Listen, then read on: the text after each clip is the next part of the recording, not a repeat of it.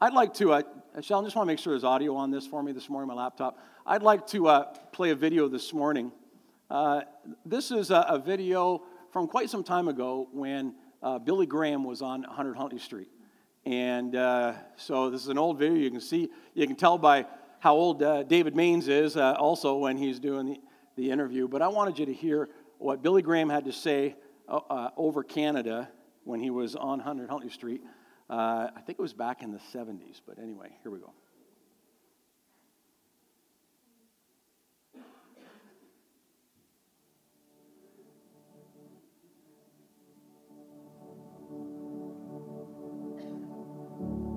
You said something that just thrilled me to my toes. Well, you know, Canada stands for peace in the world.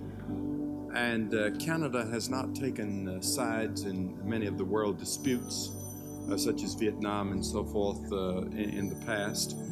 And you have a spiritual heritage here, both in Quebec and in Ontario and in Western Canada. And you have the spiritual groundwork is already here. And there's an afterglow that I think you feel. Now, people are not attending church today in Canada as they once were. Toronto was once called, when I first came here, Toronto the Good, because so many people went to church. So many people believed in God. So many people believed in Christ. But I believe that Canada stands in a very unique position. If Canada should have a spiritual awakening and a spiritual revival, I think it could lead the world. I think the whole world would look to Canada. And I think Canada could become the world leader in the spiritual dimension.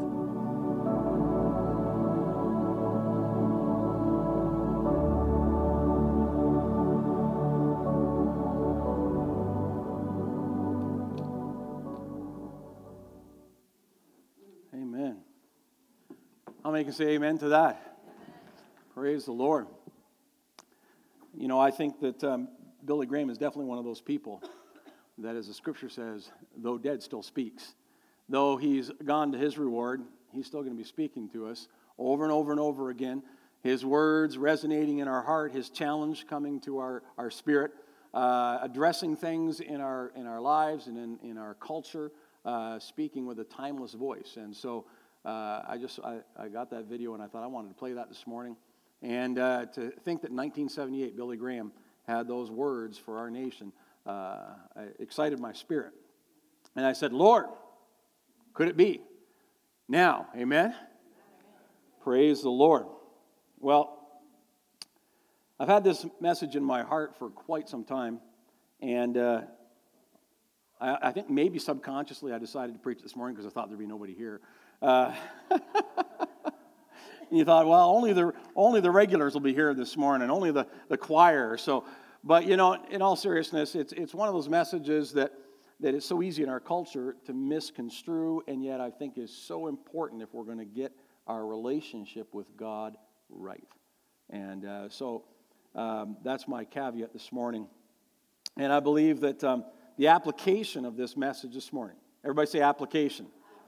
The application of this message this morning is going to help advance the kingdom through this house, probably greater than anything else that I've preached since last September. Certainly since the New Year, as I've talked about, you know, taking our church to the next level. So, Father, I just pray this morning that you would help us as we look to your Scripture. Father, that you would guide us, and that, Lord, you would direct us through the Word. And that, Father, you would, Lord, you would just help me, give me the grace and the anointing to be able to communicate clearly in Jesus' name. Amen. Today I want to talk about taking the church to the next level by understanding where your treasure is, there your heart will be also. Everybody say amen. Before we get started, let's start with a little bit of humor, all right? Two Irishmen who were traveling in the Holy Land came to the Sea of Galilee, and they discovered it would cost them $50 each to cross the sea by boat. They cried out in protest. You know, the lakes of Kilcarney are the most beautiful lakes in the world, and one can cross them for a few shillings. The guide explained, oh, but this is the lake that Jesus walked on. The Irishman replied, small wonder at the prices you charge for taking a boat.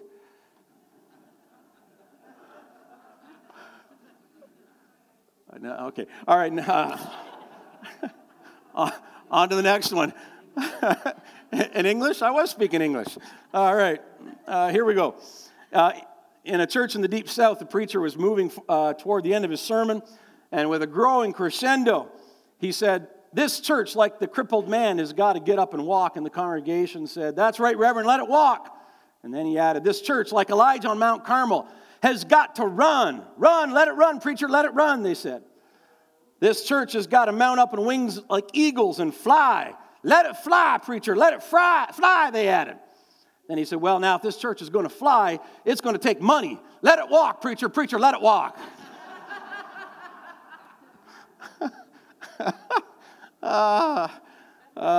Sign that was up in held up by someone who was on strike for better pay at a factory, and it said, "Time heals all wounds. Time and a half heals them faster." I thought that was great when I saw that. Time and a half heals them faster. That's fantastic. Praise the Lord. Here we go. Okay. Turn your Bibles to Matthew chapter 6, verses 19 to 21. We're going to read a couple passages of Scripture this morning. Verse 19, it says, "Do not store up for yourselves treasures on earth, where moth and rust destroy and where thieves break in and steal, but store up for yourselves treasures in heaven, where moth and rust do not destroy and where thieves do not break in and steal. For where your treasure is, there your heart will be also." Now we're going to look at Luke chapter 12, verses 27 to 34. It says, "Consider how the lilies grow. They do not labor or spin. Yet I tell you, not even Solomon in all his splendor was dressed like one of these. If that is how God clothes the grass of the field, which is here today and tomorrow is thrown into the fire, how much more will he clothe you, O you of little faith? And do not set your heart on what you will eat or drink. Do not worry about it, for the pagan runs after all such things, and your Father knows that you need them. But seek his kingdom, and these things will be given to you as well. Do not be afraid, little flock, for your Father has been pleased to give you the kingdom. Sell your possessions, give to the poor, provide purses for yourselves that will not wear out, a treasure in heaven that will not be exhausted, where no thief comes near and no moth destroys. For where your treasure is, there your heart will be also." Where your treasure is, there your heart will be also. In Matthew, our verse precedes the famous passage, "Seek first the kingdom of God and his righteousness, and these things will be added unto you," in chapter 6, verse 33. In Luke, our passage is a summary verse coming after that passage in verse 31 and then concluding in verse 34. Both times, the gospel writers, Matthew and Luke, record Jesus saying, "For where your treasure is, there your heart will be also," in the context of talking about kingdom value. In Matthew, Jesus is first recorded telling the disciples not to lay up treasures where moth and rust destroy and thieves break in and steal. And then he says, "For where your treasure is, there your heart will be also." And he tells them, he goes on to say, you can't serve two masters, God and money. And then he tells them not to worry about what you'll eat or drink, and to seek first the kingdom of God, and all these things will be added to you. In Luke, our verse is preceded with Jesus' parables of the rich fool. And you can look this up later, who built his bigger barns to hold greater wealth, and then his life was required of him. The story ends with Jesus saying, "Foolish is he who lays up treasure for himself and is not rich toward God." This is followed by Jesus' famous words to his disciples, instructing them not to worry about what they shall eat or drink or wear, but rather seek the kingdom of God.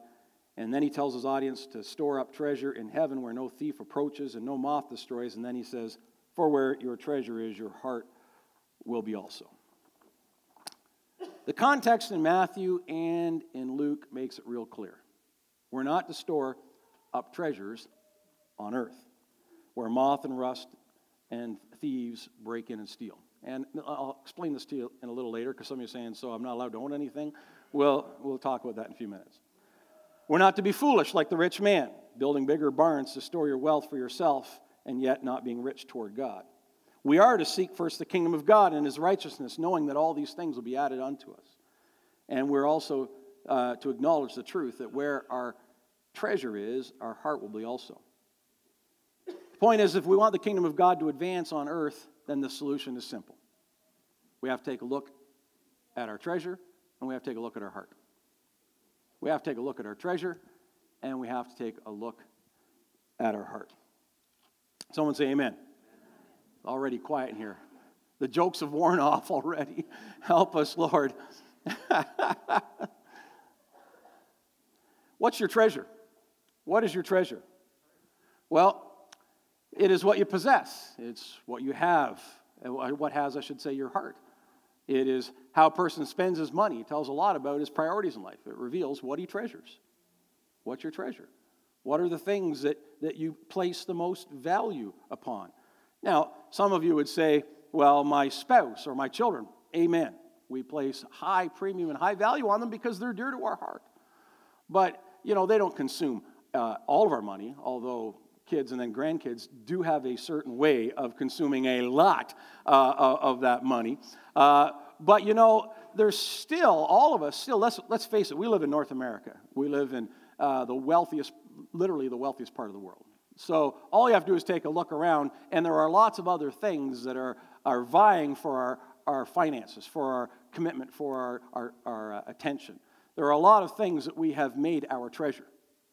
And we need to understand that our treasure is whatever is taking the priority of our money. And if my treasure isn't in the church, then we can't say that our heart is either. And we have to understand that it's easy to say, oh yeah, I believe in the church, I believe in the work we're doing and everything else, but if we don't invest in it, then we don't have the ability to say that our heart is truly in it. Let me illustrate it. Consider a guy who says that he loves his wife, right? And yet he never gives her money to do any of the things or releases any finances in the house, do any of the things that are important to her heart or important to her to demonstrate any kind of love toward her.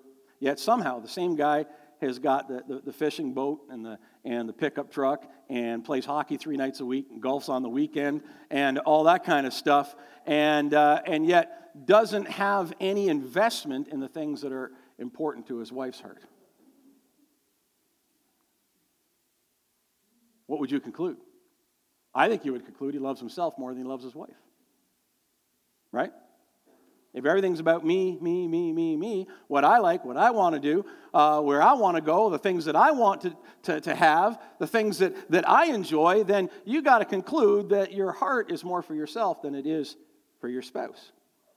How many men have told their wives, I love you, sweetheart, and then spent all their extra cash on themselves? And their wife is told that there isn't any money available to do what she wants to do. How does it make her feel when her husband does this to her time and time again? He can say, I love you all he wants, but she knows that he really loves himself. What he does with his money really tells the story. What he does with his money really tells the story. An old man with a cranky, miserable attitude. You got to hear this story this morning. He visited a rabbi who lived a very simple life. They weren't together very long before the rabbi got a wonderful idea on how to illustrate to this cranky, stingy old man how wrong his attitude was. He took him by the hand and he led him over to the window and he said, now look out this window and tell me what you see. And the man stood there and he said, well, I see men and some women and I see some children. Fine, the rabbi said. Then he took him by the hand, he led him across the room and he put him in front of a mirror. He said, now look and tell me what you see. The man frowned. He said, well, obviously I see myself. Interesting, the rabbi replied. In the window there's glass. In the mirror there's glass. But the glass and mirror is covered with a little bit of silver. And no sooner is the silver added than you cease to see others, you only see yourself. And I thought, what a powerful illustration. That as soon as the silver, as soon as the money gets in the way, all we see is ourself. I believe that God has blessed us and has empowered us financially so that we could win the world to Christ. Someone say amen? He's empowered us financially so that we can extend the kingdom. He has invested in us so that we can invest in what he cares about. Not just so that we could have a good time, eat, drink, and be merry, for tomorrow we die. That was actually, the line of a group of people that were around at Jesus' time who were nihilists, like many people in our culture today. They believed just everything ended at death. They were called Epicureans, and these people believed that everything ended at death, and so their motto was, eat, drink, and be merry, for tomorrow you die. And that would probably sound pretty close to what our culture thinks for the most part today, right? But I believe that we have a mandate from the Lord to show them that there is a different way, right? But it's hard to do when they look at us and they think that we're living the same life they're living. They look at us and think that the most important things to us are that we eat, drink, and be merry, for tomorrow we die. Got to be something more going on beneath the surface in us that they see that tells them there is something bigger, there is something greater, there is something more valuable to us than the newest thing, whatever the thing is. Jesus' teaching is very clear. What a person does with their money reveals what is inside their heart. So now let's take that look at the church. Someone might say that they love the local church, like the man who said he loved his wife. But if we never give to the church, the principle stated in Matthew 6:21 says that the church, is not in their heart. No matter what he says, if his treasure isn't in the church, then his heart isn't in the church either. It's as simple as that.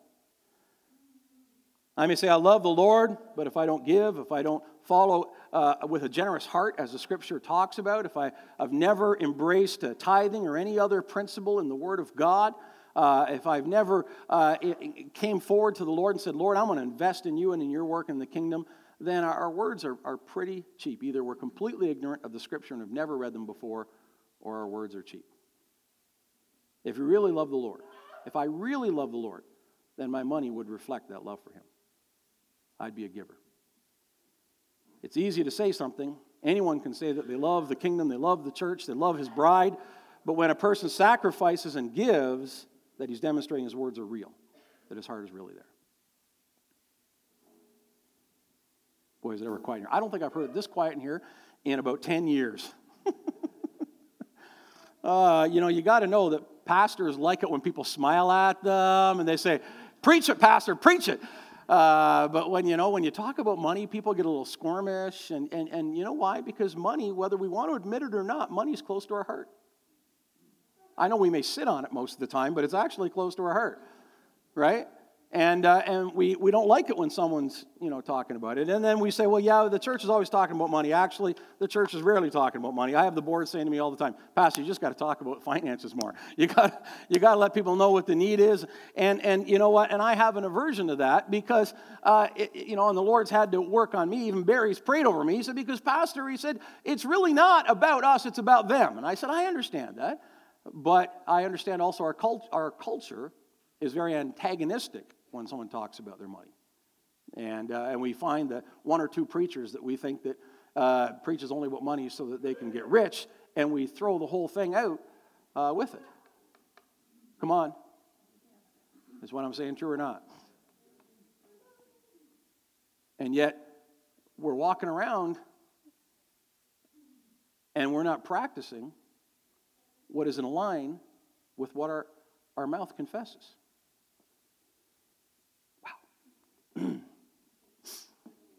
Thank you.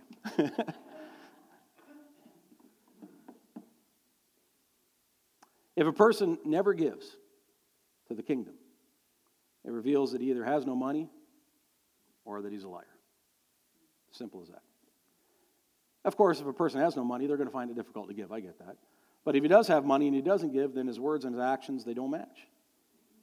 And when he spends his extra money on all kinds of material junk and then drops a few coins in the offering, he's telling the true story.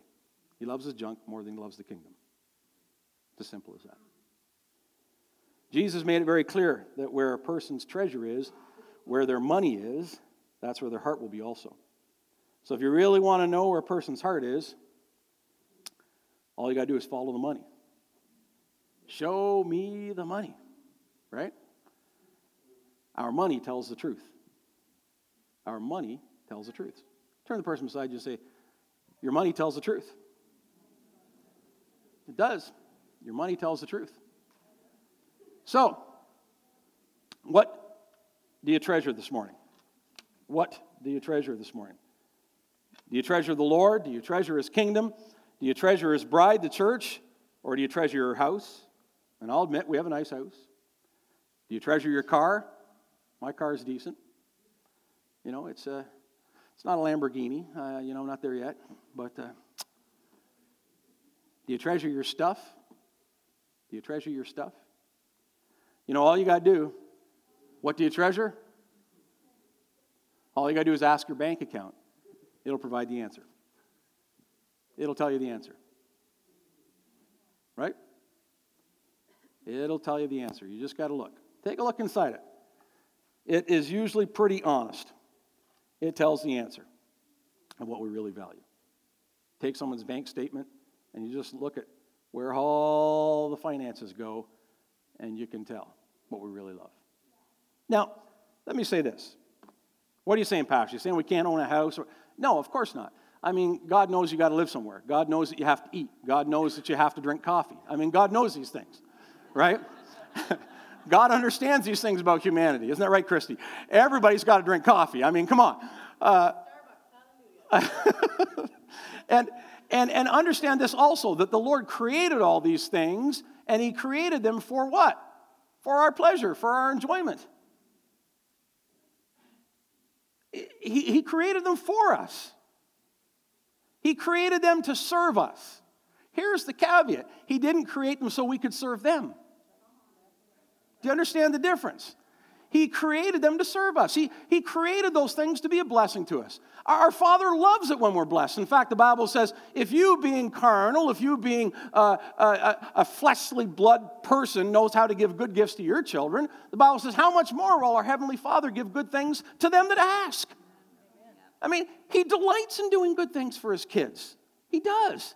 So I'm not up here preaching some kind of if you're not poor and your shoes are worn out and your car's falling apart and your house has holes in the roof, then you don't really love Jesus. That's not what I'm talking about. There is no problem with any of us owning things. There's only a problem when the things own us. And sometimes walking that line is very difficult. If you read the history of Israel, the Father loved His children, and He constantly was blessing them. And when the blessing was poured out upon them and they began to prosper, they began to forget God. Right? They stopped being able to walk that line of blessing. The line of blessing is a hard line to walk. Because it's so easy to forget that He has blessed me so that I can be a blessing. He has poured it out on us here in North America so that we can pour it out on the world. And it is an absolute travesty that in the United States, I don't have the numbers on Canada, but I'm sure they're the same. It's an absolute travesty that America spends more money on pet food than they do on feeding the hungry. Are you hearing me this morning? They spend more money on pet food than giving to charity. And yet, per person, Americans give more to charity than Canadians. So I imagine the statistic would be even worse here.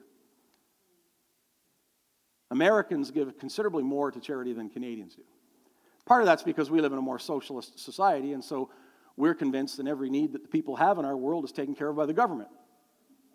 And so we tend to give less because the government's already gotten its hand into our pocket and extracted lots of money. So we abdicate ourselves from responsibility and say, oh, well, the government's going to take care of that. There are lots of things the government doesn't take care of. Are you hearing me this morning? Somebody say amen. I need just a few more. I'm a little self-conscious this morning. I need just a few more. So, oh, Jesus. Jesus. So, how do we get it right? How do we get it right so that we are able to walk that line of walking with God's blessing and not letting His blessing turn into things that own us rather than us owning them? How do we do it? I think I found the solution.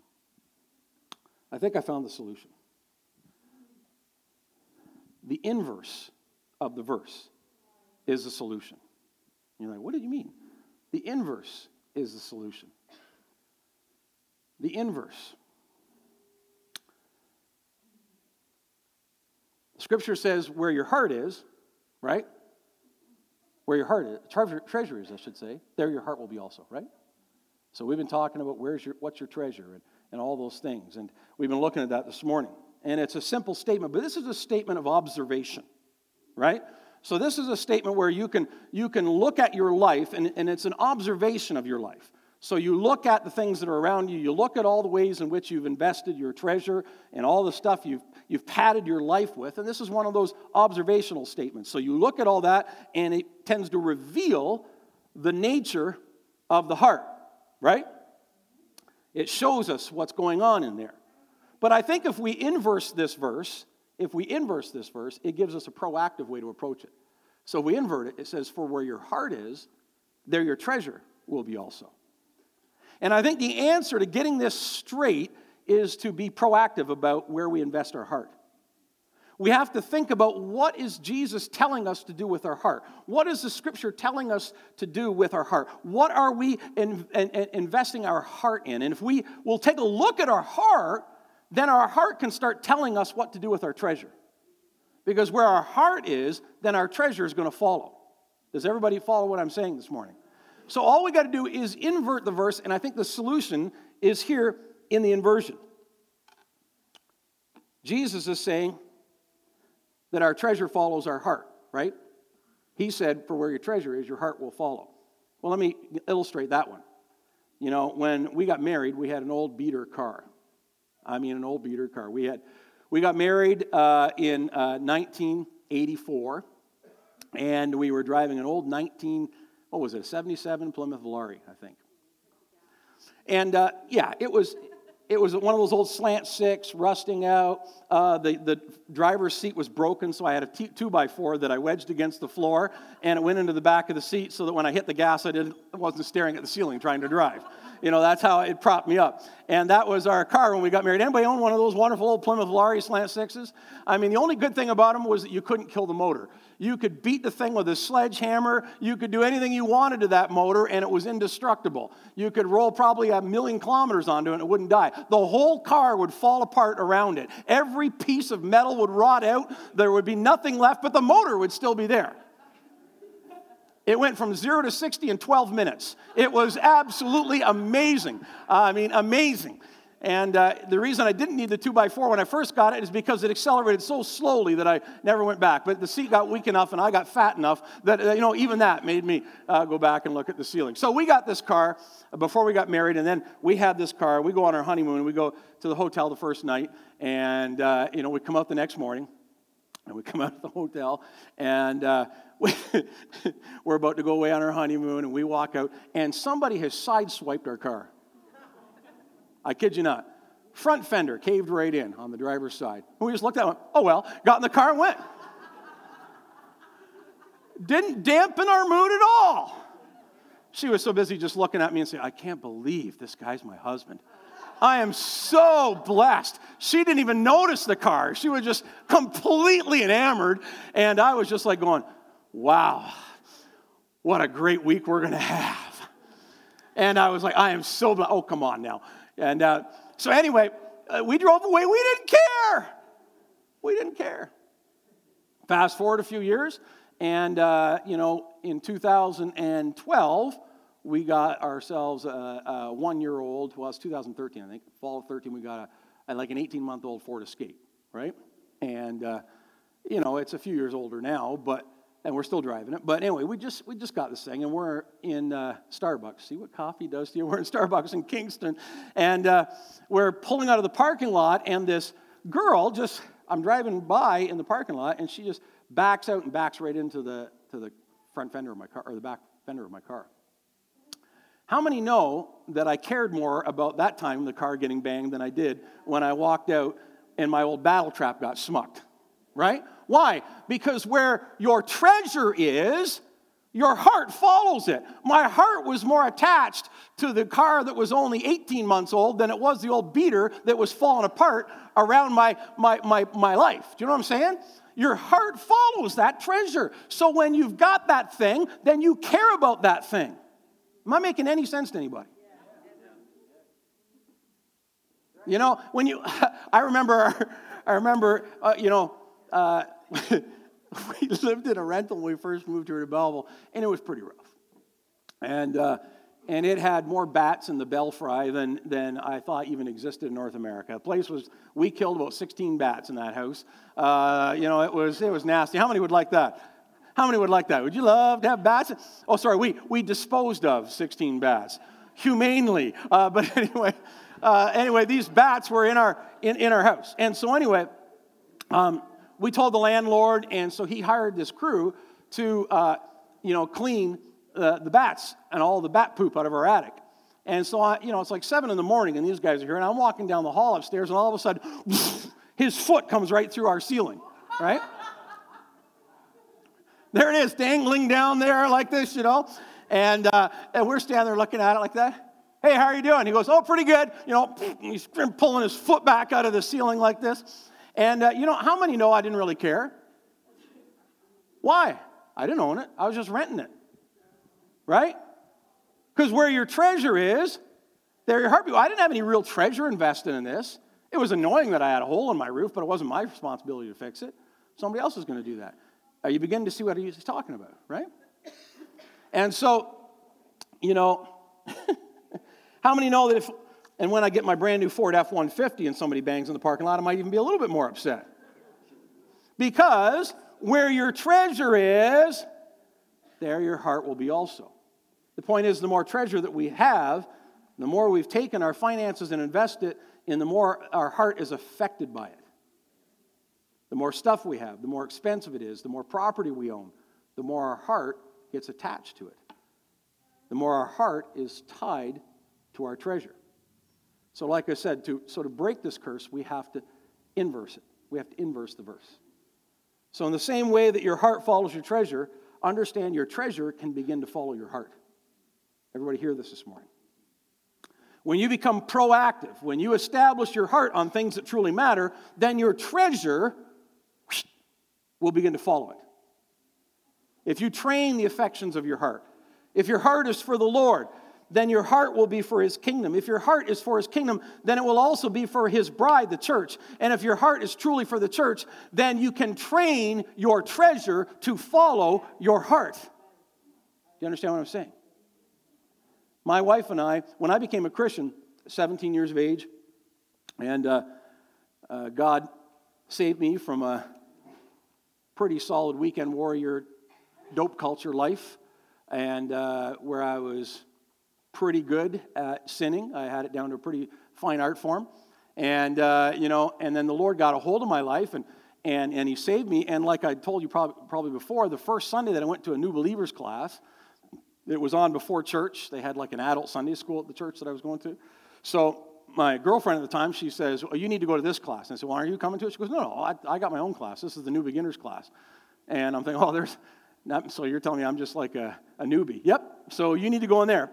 So she sends me into that class. So I go in, and I sit down in the class. And the very first Sunday, as a Christian, I went the week before and gave my heart to the Lord, but this is my very first Sunday to come as a believer.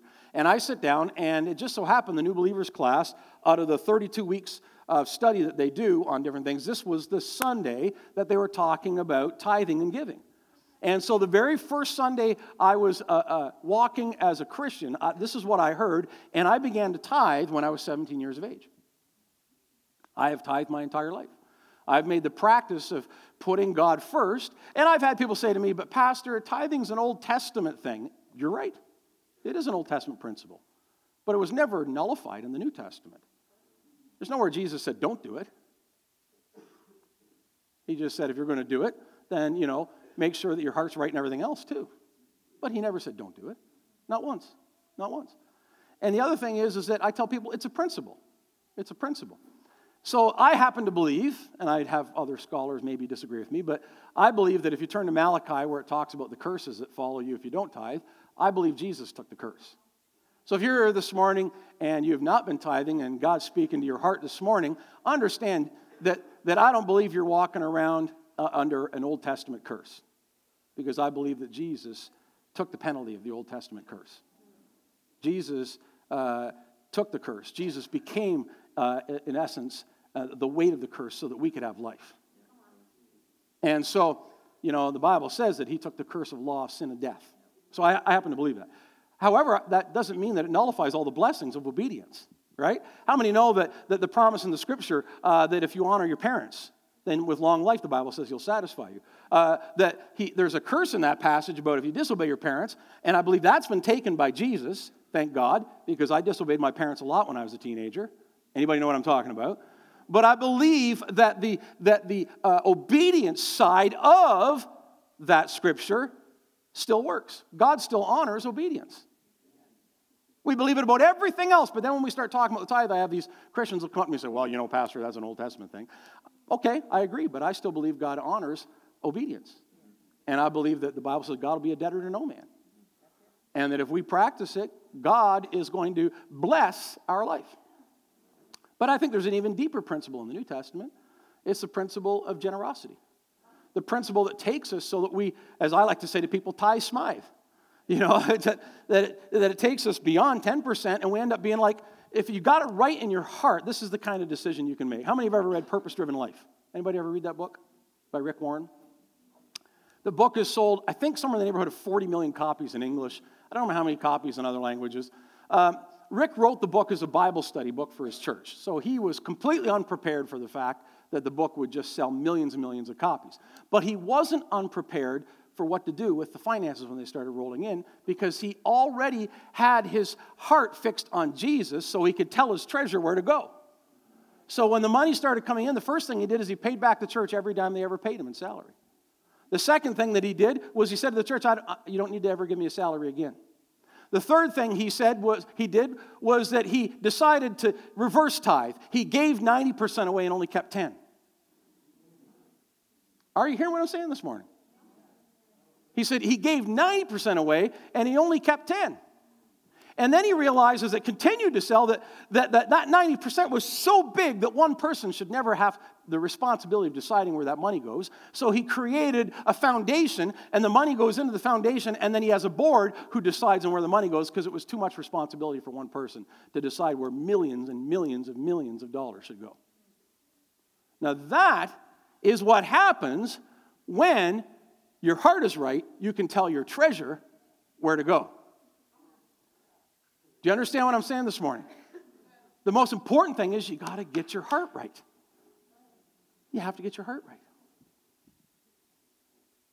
The Lord had saved me. I was so grateful when I became a Christian. So grateful. My life it had sucked up to this point. And I'd been a troubled young man. And when I just found that Christ loved me and I gave my life to Him, everything changed. Everything changed. And I had such a grateful heart that my heart, my whole life, has told my treasure what to do. I've had moments where, just like everybody else does, where you've really wanted something and I've slipped into a bit of a selfish mood for a while, but I can honestly say that for my entire life as a Christian, I was privileged to have heard this first and get it straight in my life first. And God, right from day one, got a hold of my heart, and I was able to, because He had a hold of my heart, I was able to tell my treasure where to go. Does that make any sense to anybody? And I think that's what God wants for us this morning. He wants us to break that curse of greed and selfishness in our life, and the way to do it is to inverse this verse. Instead of it being a verse that reports on where our heart is, it becomes a verse where your heart tells your treasure where to go. Your treasure can begin to follow your heart. When you become proactive, you can establish your heart on things that truly matter, and then your treasure is going to eventually follow it. If you train the affection of your heart, if your heart is for the Lord, then your heart will be for His kingdom. And if your heart's for His kingdom, then it'll be for His church. And if it's for His church, then it'll be for His bride. It'll be for His kingdom, and your treasure will follow it. And that's why I say this. A budget is a theological document because it indicates who or what we worship. Did you ever think about that before? Look at your budget. Whether it's a proactive budget or it's just a financial statement that makes you sweat every time it comes in the mail, I suggest you turn it into a proactive one, but if it is just the latter, they both do the same thing for you. They will indicate who or what you worship. They'll indicate where your priority is. It truly will. One of the things that I had people say to me is, do you tithe, Pastor? Like, you tithe? Like, you get the money from the church. Isn't that kind of like giving it back to yourself? Seriously, people ask me these questions. My kids used to think that when we took up the offering, I just took it all home and, you know. It was just, you know, that we paid the heat and the hydro, kept the rest for ourselves, you know. If it were so, you know. But when I explain, no, the church approves a budget, and we have an actual salary and all that kind of stuff, and it doesn't matter if the church has twice as much money come in as they budgeted. My pay is the same, doesn't make any difference. Hopefully, if it continued like that, they might actually consider giving us a raise. That would be good, wouldn't it? But, reality, that's not how it works. That's not how it works. So I'm not up here this morning because, my wife and I are starving and we need a new car or anything like that. That's not what this is about at all. This is about us getting our hearts right. Amen? And we need to talk about these things. You know, we talk about how we want the church to do this, we want the church to do that. The reality is it's going to take money. Let the church walk, Pastor, let the church walk. No, we were meant to fly. We were meant to fly. And if everybody walked in obedience to the word, the church could soar. The church could soar. Our accountant in Lindsay did a study on this once, and he took all the people, he included Catholics and everybody in the world that called themselves Christian, right? It's like, I can't remember, it's like something like 1.7 billion or 2-point-some billion people on the earth. And he said if every one of them tithed, he said the church would be the vehicle to wipe out world hunger. Completely. It would not exist. Gone. There would not be a poor person in the world, and the church would be the vehicle of bringing it around. 100%. He said, in fact, there'd be more than enough.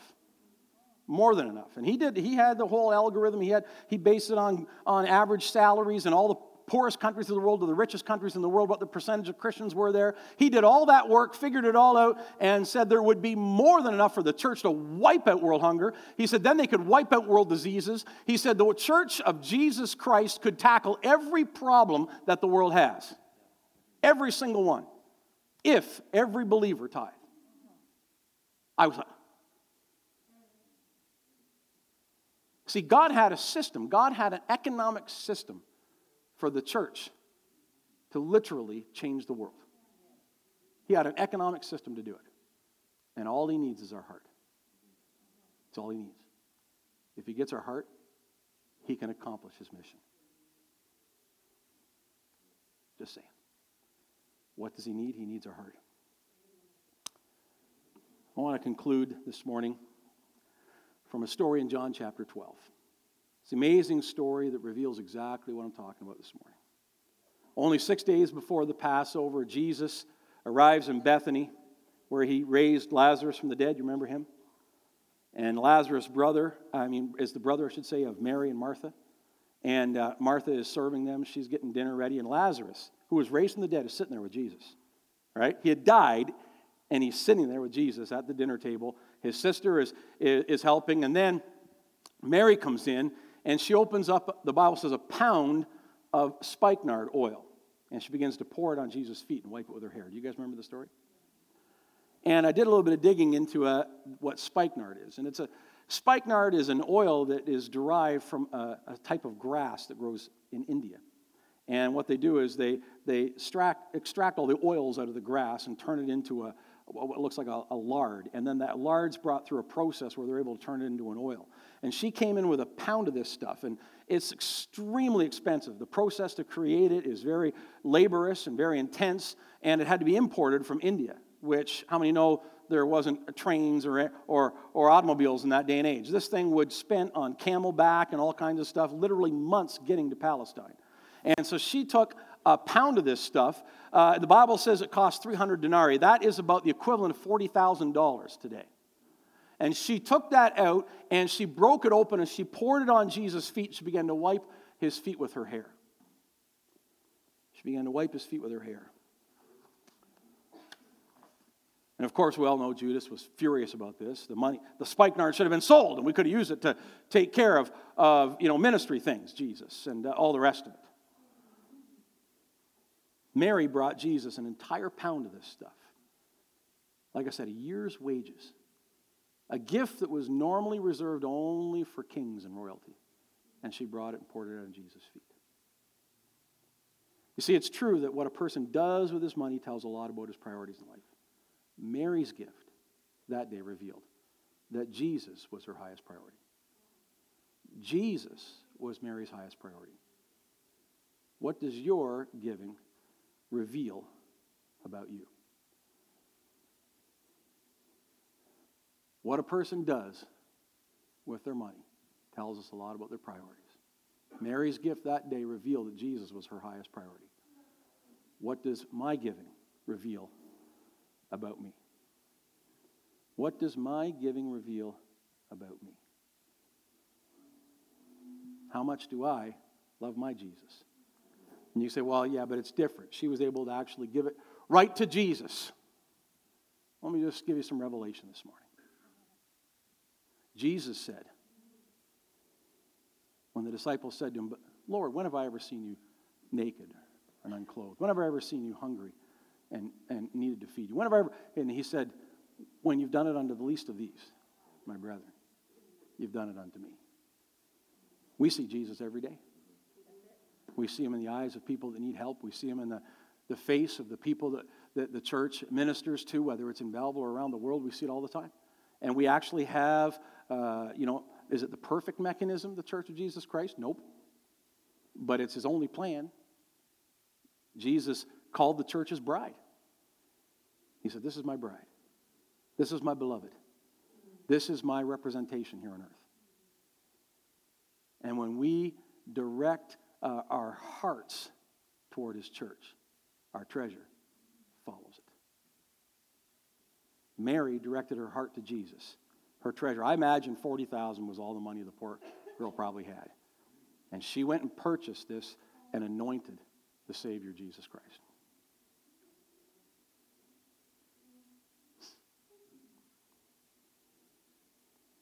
I believe that God wants to take this church to a new level. I've been talking about it for literally months. I believe that we've only scratched the surface of what God wants to do. Literally only scratched the surface. But you know what? I remember Jeff John saying a long time ago, he said the only thing holding back the church from accomplishing its mission is not even people, it's not even talent. He said it's not vision, it's not ideas, it's not opportunity. He said the only thing that holds it back is the finances to get it done. That's it. That's it. Plain and simple. And yet God had the solution for those finances. It's in our heart. It's right here. It's right here. Sheldon, I don't know if you have that on. I have a really practical thing for you to kind of do a self-heart examination, and it's tax time. So you've got your T4s, you've got your charitable receipts have come in. So I would challenge you as individuals, as couples, and don't use the excuse, well, she does the books, so I don't really look at that stuff. I'm going to challenge you to partner together on this. She does the books, and I don't really look at that stuff, but we do sit down every year and do what he she's does. telling you right now. Yeah, he does. Yeah, he knows. So this is a good heart examination. Look at your T4. Look at what the government took out. Look at what you paid on different things. But tally up your charitable receipts. And I'm not saying that so you walk around in guilt. I'm saying that so it's a sincere, honest evaluation. And for some of you, you're going to say, oh my goodness, and there's going to be a lot of heaviness there. You know what? There's nothing like a fresh start, so you begin to walk it out right so that next year your T4s and your charitable receipts are going to tell a different story. I am grateful I was raised in a home where this is how my mom dealt with finances. 10% was tithe. 10% was into retirement or savings. So she didn't view that she viewed the 100% that they had to live off of and do everything else called life with was actually the 80% that was left. Follow my drift? So it was 10% tithe. She did 10% for future, and then the 80% is what they lived off of. So that's actually what we do. The other thing that we do, I'm just being practical with you, is I also have a file on my computer, and we track all the extra stuff that we give and do. Not birthday gifts for our kids, not the gifts for our kids. I actually do that in a separate section. Yes, I track all that so that we're even with everybody. But we keep track then when we give somebody $100 here or $200 there or $50 here or $50 there, and that because we want to be good stewards and we want to be found faithful. And we can't lead and take you where we're not willing to go ourselves. And that so this is not something we take lightly. We take it with huge responsibility. I remember for a lot of years we lived off of $29,000. I think it was for 7 consecutive years. That's what we made. Raising 3 kids. I was a stay-at-home mom because the kids were really little. And we saw God do incredible things in our finances because we refused to not be faithful. We refused to not be faithful. That we would be found faithful and we would be faithful. And God expanded and stretched. And then I remember one year where Kevin got a substantial raise in 1 year. And I was so overwhelmed. We both were initially because I saw the responsibility of the stewardship that came with such great increase. Because I knew that this was going to be a great test of our hearts. Is would we be faithful with the increase? And God constantly will test our hearts.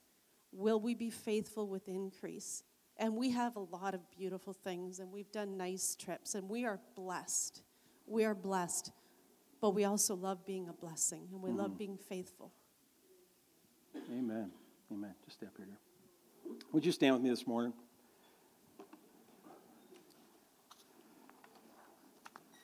One of the reasons we have set it up so that we get paid from the church, and then we ask all our staff to then, practice biblical principles of tithing and giving back, is because we don't want to take that process out of the loop. We could just get the church to take the money right off our paycheck and send it or whatever. But we thought, no, we need to put the responsibility on the individuals, and then we need to empower them to be able to practice biblical living. Does everybody follow what I'm saying? So that's why we do it that way. Maybe it seems weird because you could say, well, you're giving back to your own, eventually to your own paycheck. I suppose that's true, but we do it because we believe there's a principle there that we need to be able to lead in, just as well as we encourage somebody to practice. And on that, let me just say, we talk about these things because we honestly believe that the best life you can live is the blessed life. Can somebody agree with me on that? The best life is a blessed life. I don't know how to be blessed without obedience. I've met lots of people that are a lot wealthier than me and that don't practice, sowing. But I've not met many people that are wealthier than me and happier than me that don't practice this kind of sowing. You see, because money can buy you all kinds of stuff, but it really, truly can't buy a happy heart. Right? Do you get me? And so if you truly want to walk in a place where you enjoy both the blessing of God and the joy of the Lord, then you have to walk in obedience. And, that's something that you have to work out. If you are struggling with some of the scripture I shared this morning, whatever, I'd be happy to talk to you about it. But I really believe that the best life is a blessed life. And that blessing is not just being able to measure how much money I brought in, but knowing that God is faithful to me because I love Him and He loves me, right? And that we walk in this partnership where we're going to change the world. I really believe God's empowered the church to change the world. He doesn't have a backup plan. We're it. So the church needs to get its heart right. It's got to get its heart right. Amen? Father, we just... as mother and father of the house today, we just pray, Lord, your blessing over the congregation. Father, I believe that there are probably some here this morning that Lord, that they look at their financial statement, they say, Lord, our heart has been out of whack, and we've got to get it right. We've got to get my heart in alignment so that I can tell my treasure where to go.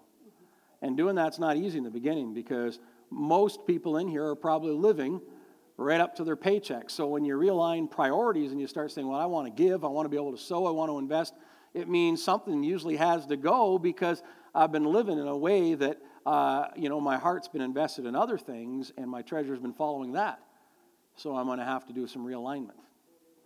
Father, I pray today in Jesus' name that you would help us, that this would not be a burdensome journey, it would be a joyful journey, that it would be one in which we can't wait, and that our heart begins to dictate to our treasure, and we're excited because, Father, our treasure is starting to follow our heart rather than our heart having to follow our treasure.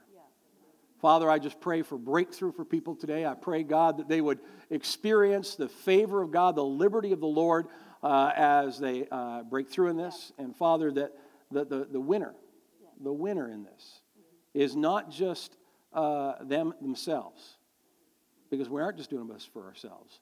We're doing it for the kingdom. The winner is the kingdom of God. Father, the winner is your bride, the church collective, as we begin to fulfill the mandate to change the world. Father, we thank you for your grace. We thank you for your goodness. We thank you for your mercy. And we thank you in Jesus' name. Amen. Amen. Amen. Praise the Lord. Thank you for being here this morning. Amen. And have a wonderful week on March break. And we'll see you next Sunday.